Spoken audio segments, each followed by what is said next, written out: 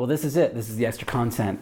We want to just find a way to maybe give you a couple ideas on how to help sleep. It's always easy for me to tell you to go to sleep, and some of you are like, yeah, I'd love to, but I just can't. And so, I've read some stuff on it and researched a bit, and there's a few things that I've tried, but we just want to help you fall asleep a little bit better. So for all those watching as extra content, we hope this is helpful. Of course, I'm not going to give you the full gamut. I'm not a sleep scientist. There's no way that I'm ever close to being any sort of scientist, but I just want to help you out with a few practical ideas. So maybe you're here, you're like, man, I want to go to sleep. I heard that just kind of like what you spoke about really kind of hit me right here. There's a few things you can try. One is this, like limit the amount of screen time you have, especially within the last hour of your day.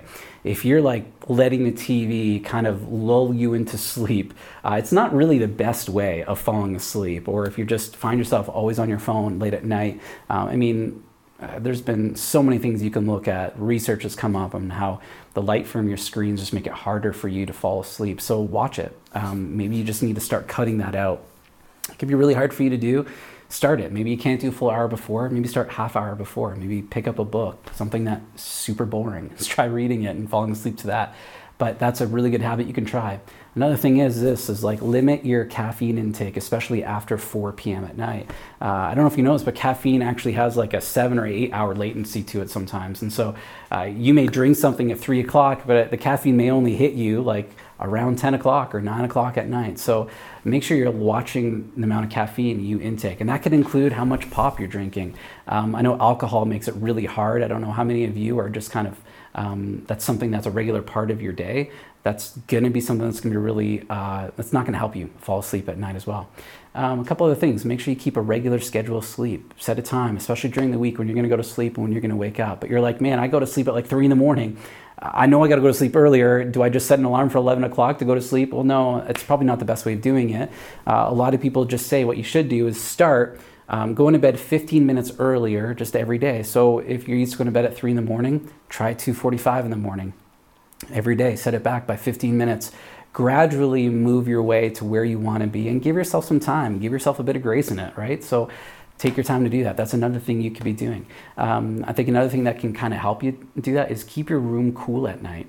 Find a way to kind of cool down. If you're like doing like high amount of activity or cardio even just late at night and you expect to just kind of like get into bed and fall asleep, one, that's gross. You should probably shower at least, but it's not going to help. You want to try to actually lower your body's temperature. That's another way of doing it. And if you find yourself just having a really chronic hard time sleeping and it's something you've really tried, and I'd say, probably wise of you to maybe talk to your doctor, ask them about it, talk to them about it.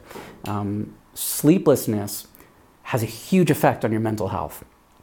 And it can affect every single part of your body, and it affects kind of your own levels of joy and happiness and fulfillment in life. And so it is worth talking to a doctor about. So make sure you do that.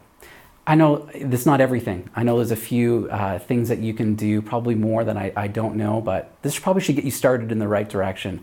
All in all, we just want to make sure that holistically you're healthy. We care about your spiritual life, but we care about you altogether. And so we hope that just this little extra content just gives you something to try over the next few nights and maybe help you get back to a bit of a regular schedule of sleeping. We miss you. We're glad that we could do this, and we hope this was helpful. Again, go to sleep.